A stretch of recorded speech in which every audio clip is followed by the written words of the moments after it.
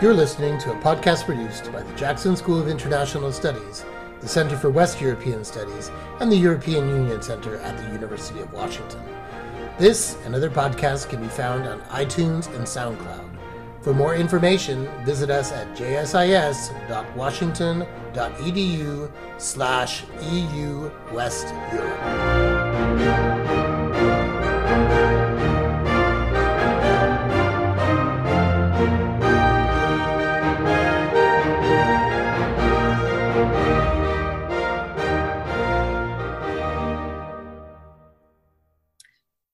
Welcome, everybody.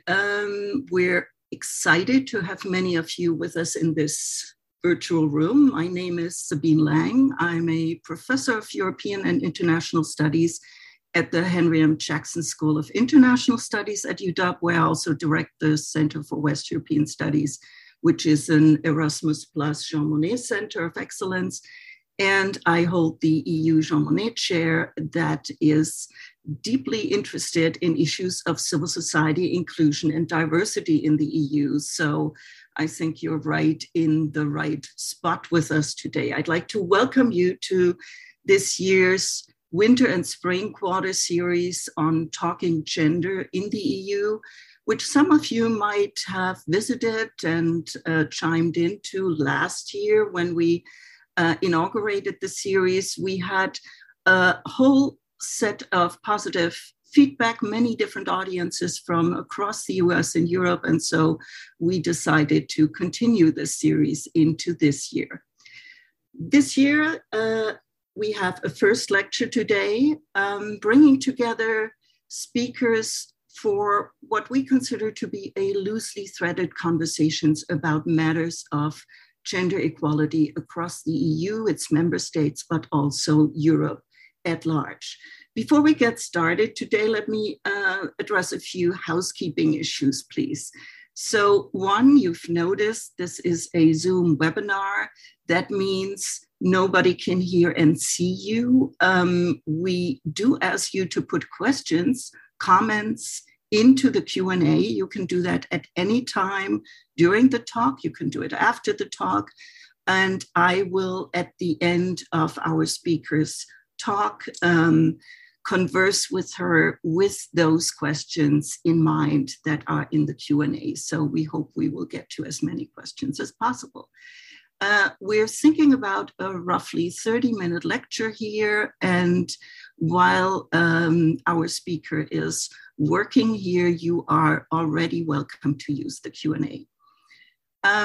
As always, this speaker series could not have been possible without dedicated sponsors. I would like to name the Jackson School, in particular, the Center for Global Studies, CWES, and the EU Jean Monnet Center, who all chime in to make this organizational backdrop of these talks possible. And of course, the biggest thanks, as always, goes to CWES Managing Director Phil Lyon and our program coordinator, Susanna Haley, for putting a lot of work into organizing these talks. So learning more about how states engage with gender equality will take us today to Sweden as well as back here to the US. And our speaker will help us explore a territory that I think in most of the 20th century literature faced very few questions about how it really addresses gender and sexuality rights. Namely, we're going to talk about foreign policy.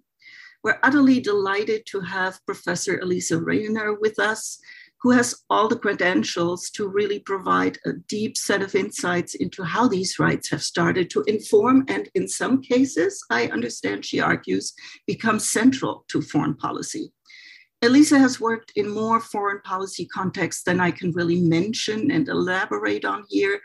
Among them are many years in the State Department, where she designed and monitored human rights programs in North Africa and in the Gulf region. She also managed programs for UNDP and USAID. And then, lucky for us in the Jackson School, she decided to return to academia and get her PhD in our very own Jackson School PhD program. And I'm proud to say that she was our first graduate of this PhD program in 2016. Elise is currently an associate professor of international relations at American Public University School of Security and Global Studies, as well as an affiliate assistant professor here at UW at the Department of Scandinavian Studies. She will talk today about the book that resulted from her PhD thesis and that just came out. It is called From Pariah to Priority: How LGBTIQ Rights Became a Pillar of American and Swedish Foreign Policy. It's out with SUNY University Press, and I can only make a big plea and advertisement for it. I would like to turn this over now to Elise and look very much forward to your talk and a discussion afterwards. Thank you. Thank you so much, Sabina. I appreciate it. Let's just make sure. Can you all see my screen okay? Yes, we can. Okay, wonderful. Thank you. Well, thank you for coming today, and I'm delighted to present in this lecture series.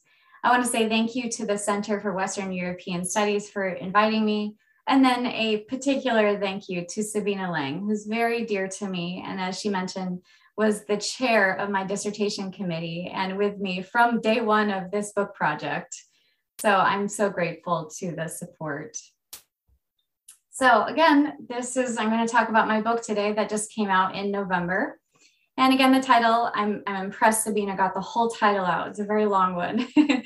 From Pariah to Priority: How LGBTI Rights Became a Pillar of American and Swedish Foreign Policy. So this book was published by SUNY University Press, and it's a culmination of 5 years of my research from the United States, Sweden, and the European Union. So just to give you kind of an outline of the book and how it's organized, the introduction chapter examines the genesis of LGBTI diplomacy. So to give you kind of the overall context, this is still a very new field in diplomatic work. It's really only been since the early 2000s that just a handful of governments have conducted LGBTI diplomacy. So then the next chapter, I go on into the US case study, where I kind of set up the puzzle of how did this happen?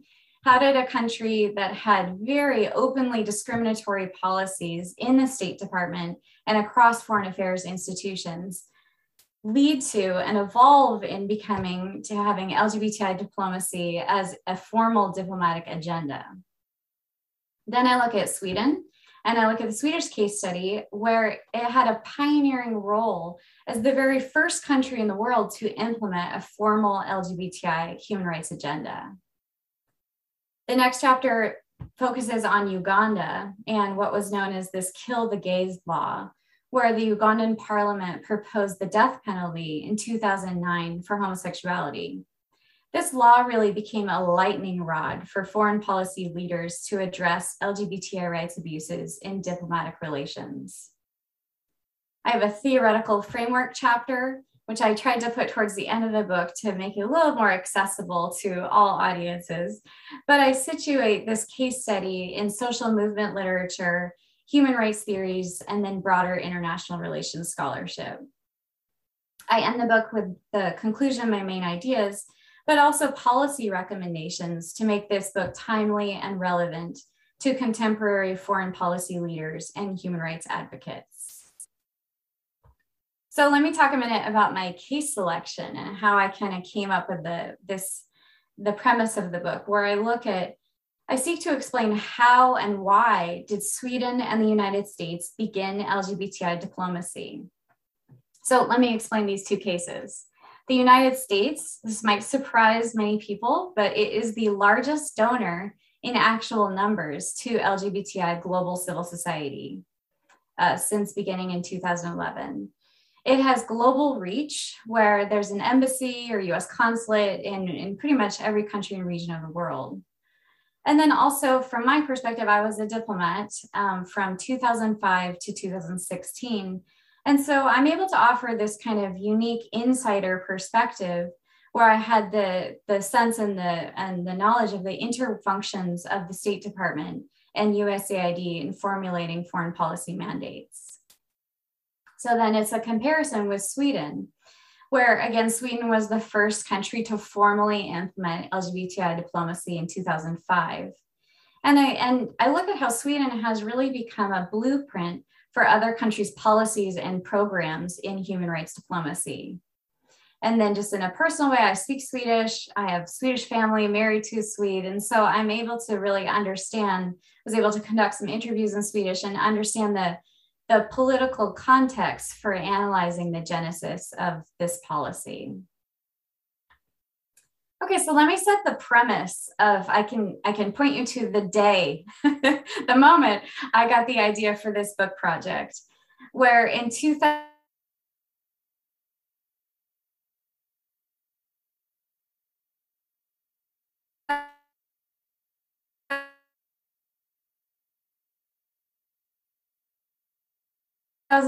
Clinton came to power before her, and every other US secretary before her, US leaders were either silent on LGBTI abuses or antagonistic. So for example, when a gay man was stoned in Iran, or someone beheaded in Saudi Arabia, or mob killing in Jamaica, diplomats would say nothing. They would do nothing, they would say nothing. Up until as late as 2008, US diplomats in particular work against LGBTI reforms in the United Nations to stop progressive reforms. So then Obama becomes president, and Secretary Clinton comes to the State Department, and everything changed, everything shifted. In December, she gave this speech called Human Rights Diplomacy in the 21st Century. And during the speech, Secretary Clinton condemned Uganda's proposed death penalty law. This was really the first time that a top US diplomat raised LGBTI abuses in a formal way in US foreign policy.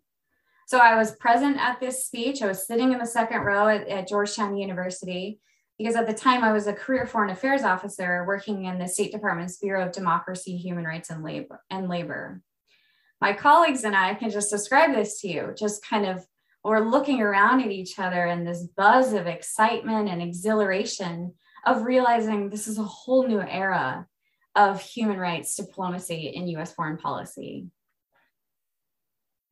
So again, for the historical context of the United States, what Clinton did in 2009 and 2011 was this really 180-degree turn from previous US foreign and domestic policy.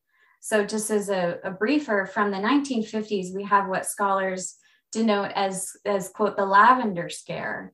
This was under the McCarthy era, where officials actively sought out, quote, commies and queers in the federal government. And an estimated over 4,000 LGBTI people were fired from their jobs and banned from the US federal government. This official discrimination continued and extended for decades. And it wasn't really until the late 1990s that LGBTI diplomats could serve openly in the State Department. So this is the puzzle. How did this happen then? How did the US go from this extremely, not just the US broadly, but the State Department specifically, go from this discriminatory institution to then promoting these rights in places like Uganda and Jamaica? This was very unexpected. And if you had asked me if this would happen in my lifetime, I wouldn't have thought this would ever come about in the State Department. So then to set up the case study premise for Sweden, again, it was the first country to formally implement this LGBTI diplomatic agenda, and also was the first country to formally implement a feminist foreign policy a few years later in 2014. So Swedes and Scandinavian policies often shape international human rights concepts. Sweden sets normative standards for bilateral, multilateral, and global foreign policy matters. So I wanted to study this. I wanted to study Sweden's pioneering role and the genesis of Sweden's LGBTI foreign policy, especially given that when in the beginning, they were often first and alone. Sometimes they would have the Dutch and the Norwegians or others, but often they were alone to raise these issues internationally in the UN and other international institutions. Okay, so let me really kind of define the concept quickly, because this is important, where I want to make sure people know this is not often, diplomats are not advocating for marriage equality or adoption or other issues that are really at the forefront of liberal democracies. This policy is often centered around two frames. The first being ending decriminalization of homosexuality, where, again, for context, homosexual acts or homosexuality is defined as really illegal still in about 70 countries. This changes almost every year. So approximately 70 countries. Some countries repeal and some countries regress. But then also, of those 70 countries, about 9 have the death penalty. So you could almost say, more than a third, but less than a half of the globe still has criminalization laws for homosexuality. So then second, ending the worst forms of legal discrimination and societal violence. This is mob killings, imprisonment, caning, or sexual assault committed by authorities. So this policy, what it looks like in practice is its support towards global LGBTI civil society groups, working in Nigeria, Vietnam, and then in countries such as Uganda, Indonesia, or Jamaica, it has really become one of the highest human rights priorities in diplomatic dialogues. So I want to note here too, when I started this project, there was no empirical definition of formal LGBTI diplomacy. I couldn't find it. I couldn't find it in the field. It was still so new. So I created one for this book. I created a definition of LGBTI diplomacy, and I defined it as global policies and programs with the long-term goal of promoting the social, political, and economic equal rights of LGBTI people. So this work can be really diverse, and sometimes it's a direct approach and sometimes it's a really indirect approach. It's supporting lawyers, say in Lebanon, to defend human rights advocates, or training journalists in Nigeria to report on abuses, or providing embassy safe space in Tanzania for advocates to meet safely. It's a really wide range of activities to support the health and equal rights of LGBTI communities. Okay, so let me talk for a minute about how I went about studying this big question of how and why did Sweden and the United States incorporate LGBTI rights into their diplomatic agendas. So I conducted an array of research methods where, namely, and probably the most unique part of my book was I had high access to interviews with diplomats, where as a former diplomat, I was able to interview high-level officers, ambassadors, special envoys, and all levels of career diplomats in the State Department and USAID. I had access and interviewed Secretary Clinton's inner circle of advisors leading up to the policy change in 2011, including the people who wrote her speech in Geneva, the one where she said gay rights are human rights and human rights are gay rights. Also, the people who formulated the ideas for the Global Equality Fund, which is the largest fund still for global LGBTI civil society, and the presidential memorandum, the people who helped draft that. I did interviews with NGOs, that stands for non-governmental organizations, and civil society groups across the United States and Europe, specifically in Washington, DC, and the West Coast of the United States, Stockholm, and Brussels. I also conducted content analysis of major policy documents, speeches, and funding streams over this time frame. Next, as part of my methods, I conducted participant observation in the US, Sweden, and the EU at major advocacy events. This really centered on Stockholm Pride, where I was able to go there multiple summers. And let me explain something quickly about Stockholm Pride. This is not like what you see in other countries. This is not a parade, just a parade, or a party like you see in other cities. This is really an international hub of the LGBTI movement, especially in Europe, but really it's one of the most dynamic LGBTI political events in the world. It's the single largest event in Scandinavia, sports, music, any festival, it's larger than any of that. And it's an entire week of seminars and public debates between international advocates, civil society groups, foreign diplomats, film directors, transnational activists, political party leaders, and even heads of state come. So from all these methods, from all this data, I generated the analytical section of my book, and I came up with kind of 5 key factors of what led to the evolution of this foreign policy change. So let me describe these 5 factors, and then I'm going to explain each one more. But to give you the headings: NGO advocacy, again, non-governmental organizational advocacy. That's Amnesty International or Human Rights Watch, advocacy towards foreign affairs institutions, insider allied government leadership, national interest and reputation, Uganda and global sensitizing events, and then transnational activism. All right, so let me explain more about these. NGO advocacy was really, really a critical factor that led to the State Department to change, as well as across Swedish foreign affairs institutions.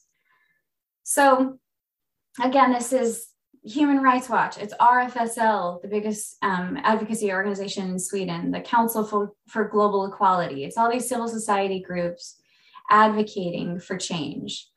So they don't advocate all in the same way. They don't use the same tactics. So I broke it down into kind of 4 main tactics that civil society groups used. So the first one is probably the one that people are most aware of. It's direct protest against LGBTI state policies. This is the most visible. It's marching on the street. It's open protest against state policies. Next, building coalition and convincing gatekeeper organizations. So a lot of interviewees discussed how in the early days, in the 70s and the 80s, most of their work was first just documenting human rights abuses.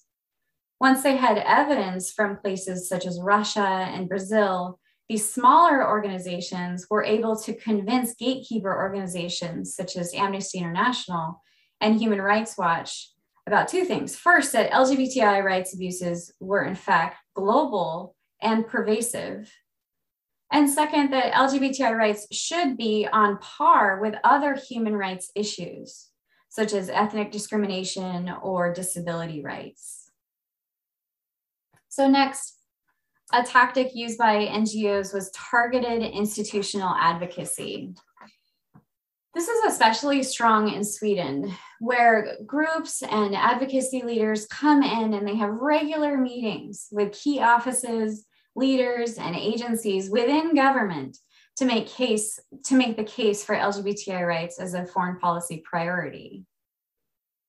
So lastly, I look at the strategies to diffuse political opposition. As you can imagine, this was particularly strong in the United States, where leaders had to figure out how to approach and advocate to conservative leaders. So they came up with interesting frames that were effective, such as talking about how people were dying, talking about the worst forms of human rights abuses, but then also framing it not as a human rights abuse per se, but they would often use the term fundamental freedoms. It's the abuse of somebody's fundamental freedoms in places such as Cuba or Iran. So these leaders at the time did not necessarily support marriage equality, but they were readily convinced that no one should be stoned or beheaded for their identity. So next I looked at insider allied government leadership.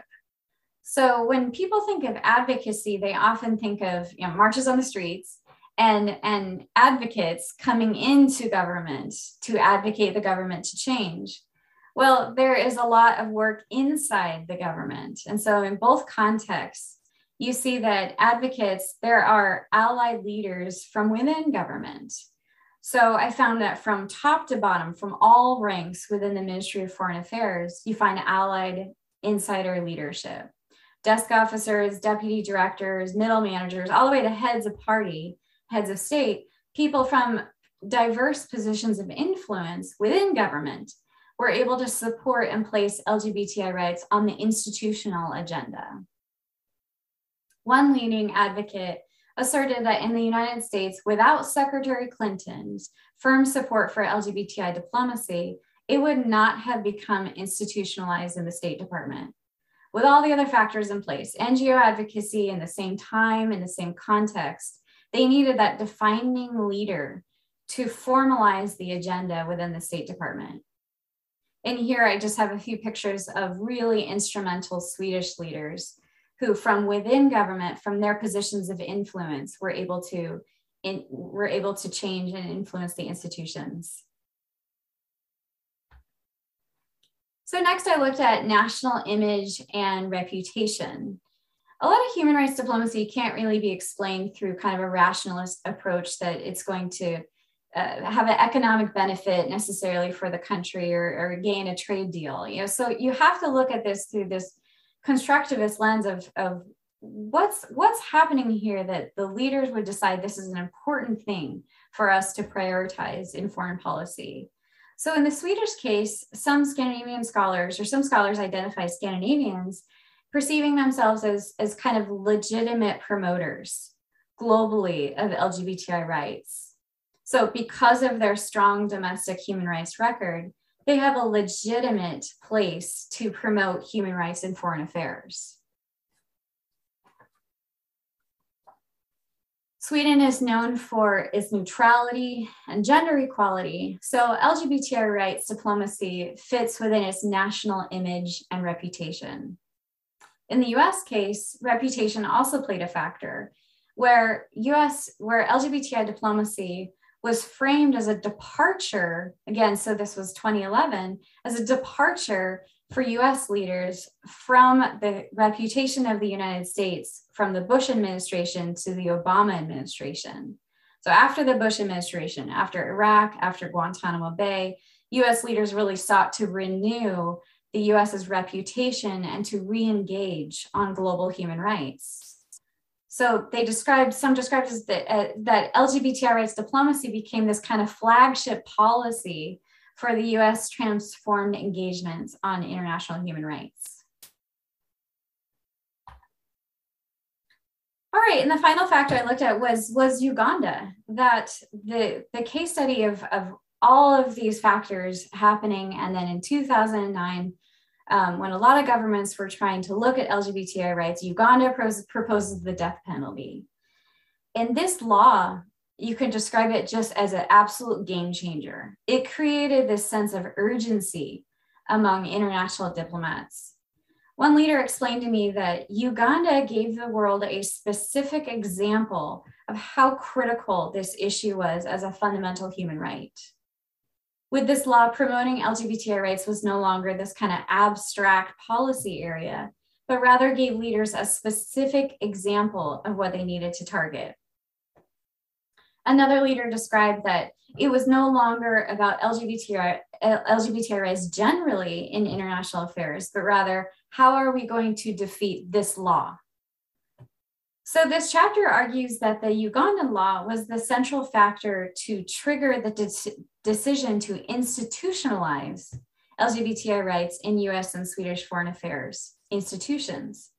So in Sweden, LGBTI rights diplomacy had already been begun a few years prior, but it was still largely on the periphery. So even in Sweden, this Ugandan law made LGBTI rights really a focal point of foreign engagement. So from this law came a historic policy decision where both countries conditioned aspects of their respective bilateral aid to Uganda in response to this proposed law. These actions mark the first time ever in diplomatic history that international donor aid was revamped on the basis of LGBTI human rights considerations.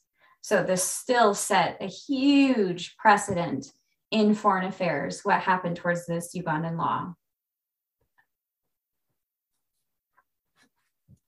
So to conclude, I will talk about the conclusion of my book where I summarize, kind of my main ideas, but then I also decided I really wanted to have this book relevant to scholars of international relations and human rights, but as well as current foreign policy leaders and human rights advocates. So in the book, I highlight about 8 central policy recommendations at length, but I will discuss 3 of them here. So first, civil society groups need to better utilize large bureaucracies. So too often people think of the government and as kind of 5 people at the top, maybe the president and 5 advisors, and really focus their efforts towards these large scale, kind of almost abstractions, where there is a vast opportunity to liaise tactically with a variety of offices from city, state, national, and international levels. NGO leaders can better situate themselves as strategic advisors, come into the halls of power, and provide specific policy recommendations. So targeted institutional advocacy doesn't often make headlines. It's not a large street protest that kind of makes the news. However, it sometimes can be more strategic. Rather than spending limited human and financial resources on a mass protest, civil society organizations can benefit in the long term from building strategic coalitions with insider government allies. So next, the recommendation is that to keep in mind human rights issues do not have to be, quote, perfected domestically for an issue to become on foreign policy agenda. So this issue comes a lot with a discussion of hypocrisy, and the US has such a problem with LGBTI rights domestically, and Sweden does too. So the issue is, does it have to be perfect at home before you can start having an issue in diplomatic dialogue? For example, does the occurrence of domestic violence in Sweden negate Sweden's feminist foreign policy? Well, no, that this is part of international affairs in modern day, and that these dialogues center on solidarity. When you talk to how the diplomats actually conduct these dialogues, they center on solidarity and really working towards a common goal across borders. It's really building partnerships on a common goal. So last, I look at how Sweden and Scandinavia sets norms for numerous global human rights issues. I think I have some Scandinavian colleagues here on today, and what I really want to argue here is that what happens in Scandinavia matters globally. Other governments replicate human rights norms, environmental practices, peace negotiations, and gender policies that are often generated in Scandinavia. So political scientists, foreign policy leaders, and human rights advocates should watch Scandinavia as for emerging trends in human rights, but also as a blueprint for policies and programs. All right, well, that is the end of my talk, and I would be happy to take questions here, but the book is available right now on Amazon and Kindle. It's half price of buying it in actual physical form, but Barnes & Noble and the UW bookstore and library. So thank you so much. Thank you very much, Elisa. This is bringing me back to long hours we had in discussing these matters. I'm really happy about this taking the shape of the book right now. Maybe you can stop sharing your screen and then we'll get everybody a little bit bigger. Yes, great. Is that good? Wonderful. So while I see first questions coming into the Q&A, maybe let's, I'm going to take my prerogative here as the one being on screen and ask the first question that has to do with your emphasis on personalities, right? The 180-degree turn that we saw in the US with Clinton, the social democratic emphasis on these policies in Sweden. So what is exhilarating on the one hand to me also seems dangerous on the other hand if you have, as we had in the US then in 2017, different leadership coming in again. Likewise in Sweden, we see the rise of the Sweden Democrats who now appear to be forming informal, not coalitions, but understandings with the Conservative Party spectrum there. So I guess my question is, what do you think, and what did you see under Trump happening in the US that would also make a 180-degree positive turn go backwards?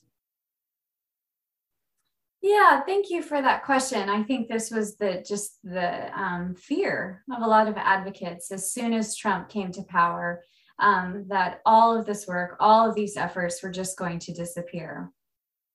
And it didn't, shockingly enough.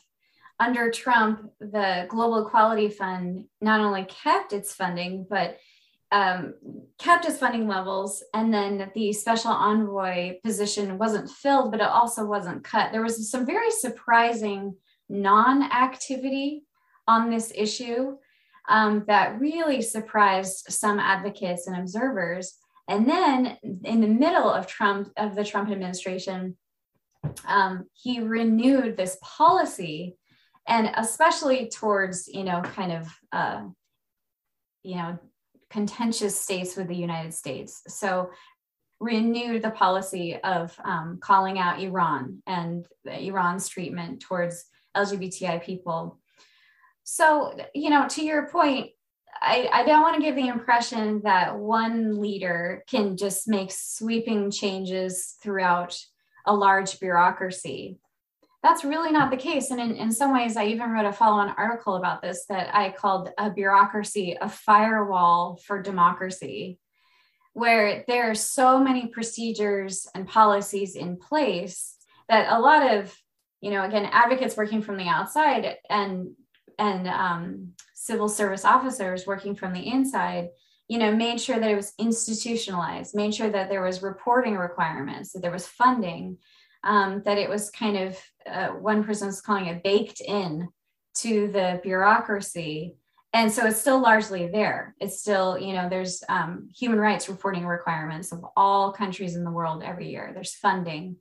So I argue that you need leadership from within. You need that critical, person to make the statements and do the leadership, have the leadership role. But it is not easy to change a large bureaucracy wholesale. You need a lot of factors at play happening at once. Mm-hmm. Mm-hmm. So what historically might have been a firewall against further LGBTQ rights might now be establishing a firewall against backlash. That's an interesting point. Yeah. All right. I'm going to go to some questions from our audience here. So I have Nick Schroedel here asking about your use of the category LGBTI, asking if it is not too broad a category to really use in this paradigm work that you're doing. Would it make sense to have subcategories? Would you see different developments if you look at LGB versus trans versus intersectional people, for example? Yeah, thank you, Nick. That's a good question. And this issue comes up a lot with the acronym. The acronym is challenging, to have it be inclusive, but yet still market what community, who belongs and who does not, who is this policy covering, which really matters in foreign affairs because that leads to who has access to foreign aid, who gets these programs, who is considered a beneficiary. So I have a large note in my book why I chose this acronym in particular, because it is evolving and changing. And again, who is considered as far as belonging to these groups. So I decided to use what the US government acronym was at the time, as well as the Swedish government, as well as Amnesty International. Those three, when I wrote this book, we're all using the acronym LGBTI. And so there's been a lot of criticism that the programs have mainly gone towards gay male organizations, say in Vietnam or in Kenya, it is disproportionate in how the activities play out and who they end up supporting in country. So, but again, this is such a new policy. The German government just started LGBTI diplomacy just this past year in March. And so I think this is one of the issues that's evolving of how do we make sure equitable and inclusive distribution of aid and programs. But as far as the acronym I chose to use, this was the kind of institutional categorization that is used by these governments. Mm-hmm, mm-hmm, mm-hmm.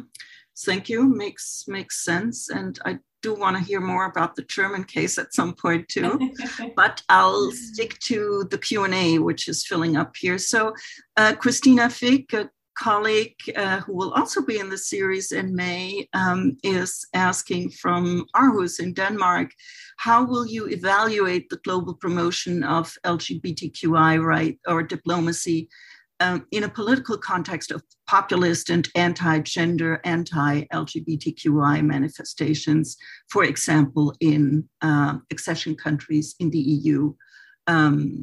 So clearly we're seeing a lot of resistance against these kinds of policies. And how does that affect any kind of inclusive foreign policy? Yeah. Thank you. I think you said Christina asked that question. Towards the tail end of my research, I was in participant observation in Stockholm Pride in 2015. And then the last one I was there pre-COVID was 2019. And that was the first time I saw seminars and listened to debates about what's called homo-nationalism. And the main advocacy groups there were dealing with this issue of let me explain homo-nationalism quickly. It's saying, our Swedish identity is we believe in gender equality, and part of that is LGBTI human rights. So if you don't believe in that, you don't belong. If you don't, if you're a new immigrant, if you're a newcomer to Sweden and you do not believe in LGBTI equality, then you shouldn't be here. I mean, that's a really general summary that is often on the practice of kind of immigration and who is Swedish or who is Dutch or who is, European. Does European identity include the belief in LGBTI equality? And that belief is extended through policies, should these things be allowed? So how to deal with that, how to deal in a diverse multicultural society where Sweden accepted a huge portion of immigrants during the Arab Spring. So how to deal with these kind of, questions of values and normative change. It's a very complex discussion, but the main advocacy groups, RFSL in particular, stresses the importance of inclusion, equality for all, and not excluding anybody, including immigrants. Mm-hmm. Mm-hmm. Mm-hmm. Yeah, thank you. We have a question from Joyce Mooshaben, a colleague from the East Coast, Georgetown. Joyce is reminding us that we should think about the European Union level here. She says, I understand the limits of comparative analysis, find these national case studies very useful, but I'm curious as to why there's no reference to the EU in terms of institutionalization of LGBTI rights. Refers to the Amsterdam Treaty, rightly so, in 1997, specifically including anti-discrimination provisions for sexual orientation in Article 13. And Joyce asks, couldn't one argue that Sweden was out front, but there were a lot of other European countries really ready and willing to join into this rights-based effort. And, some have called it the pincer effect, the contagion effect, squeezing their governments into action by shaming, by allowing governments to say, hey, Sweden is doing it, the EU has these policies, why is nothing happening in our own country? So I guess the question is about the EU and the EU's role in this process, potentially. Yeah, thank you. The EU is very important as far as a cohesive, the EU external affairs is really important. I did some interviews there in Brussels. And at the time, it was still just very, very new. It was still being formulated. And frankly, a lot of advocates were finding it an extremely ineffective route to go through the EU because you had 27 governments to deal with. Versus, I found some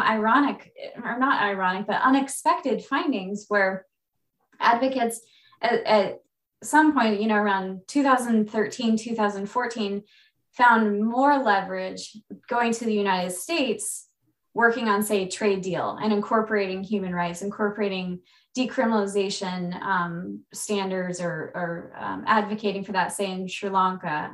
I uncovered this case where people were talking about this, of looking to advocate decriminalization. The US was ready to put it in trade negotiations, but the EU was not. And it was this kind of unexpected evolution where the US was somehow getting out ahead of the EU precisely because it was 27 governments. And you have Hungary, and you have Poland, and you have, still Greece or Italy. You have these countries that are really not that progressive on LGBT rights, especially, again, this is looking at almost 10 years ago.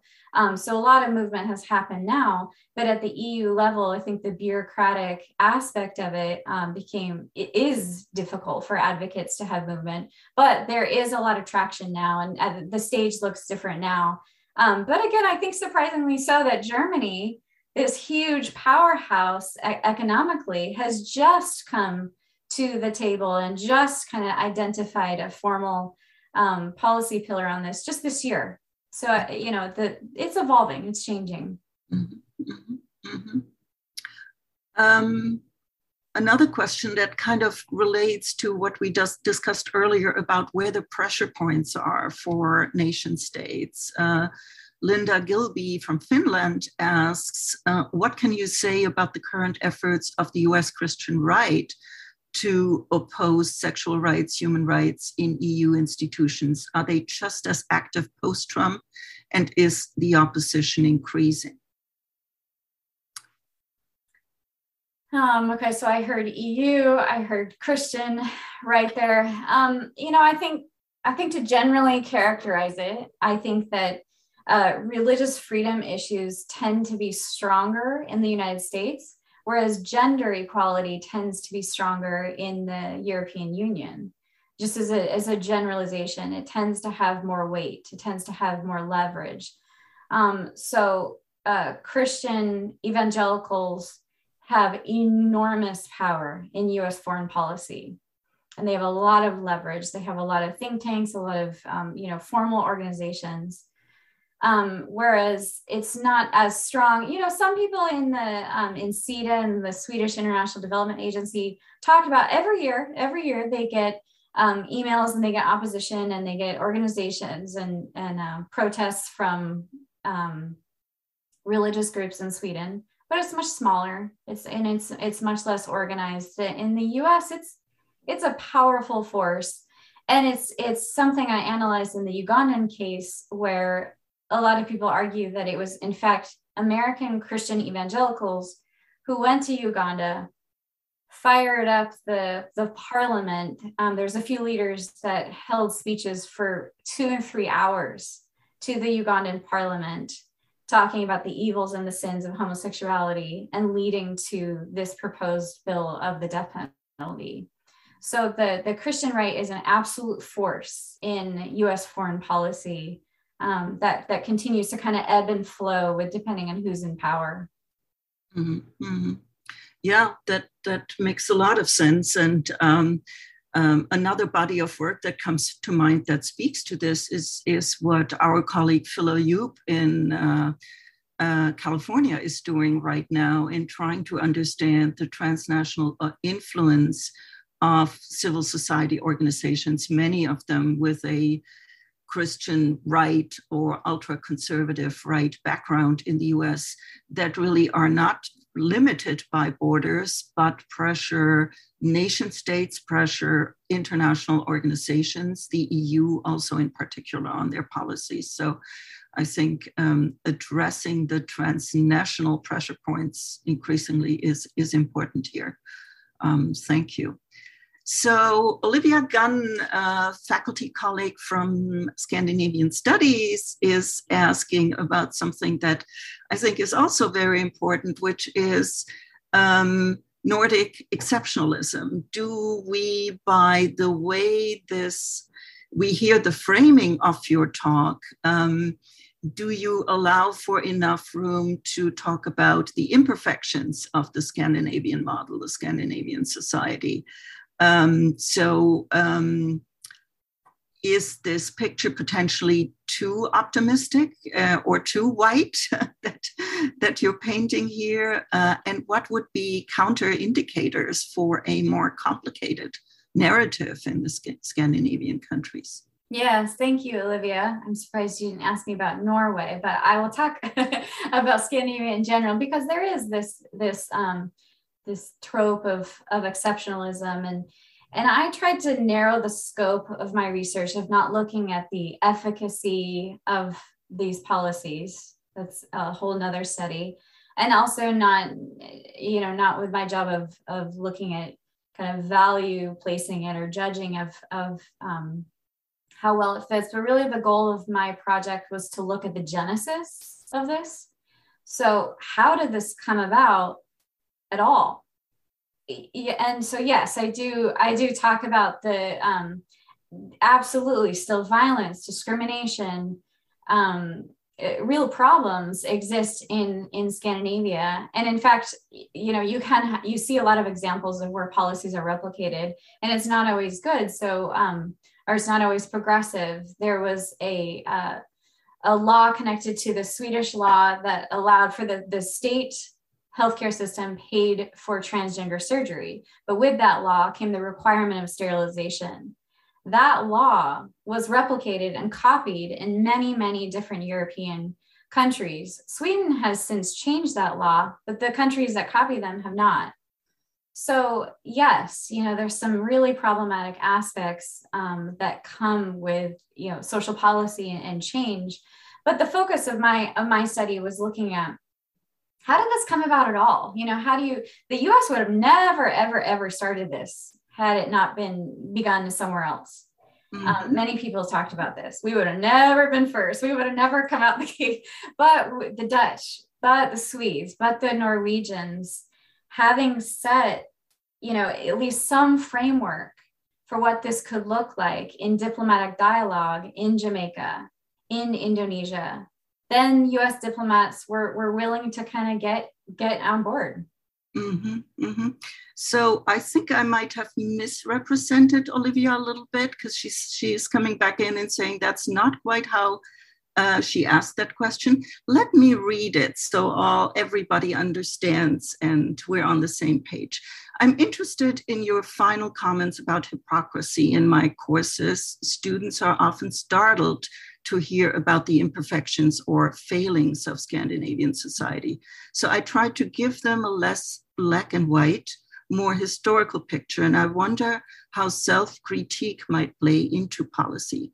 How much is it helpful, strategic, or not to reinforce Nordic exceptionalism? What role might self-critique play in equitable engagement with local parties?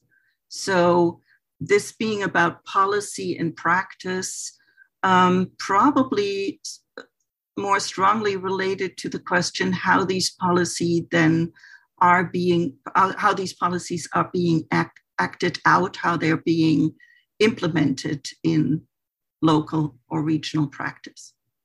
Yeah, when talking to leaders, I think this is one of the things they're most aware of and most kind of self-conscious about, that when a U.S. special envoy or when a Swedish member of parliament goes to another country, it can also often have this kind of colonial, we're going to tell you what to do, poor country who's dependent on our aid, feel to it. There's extreme sensitivity to this on both sides.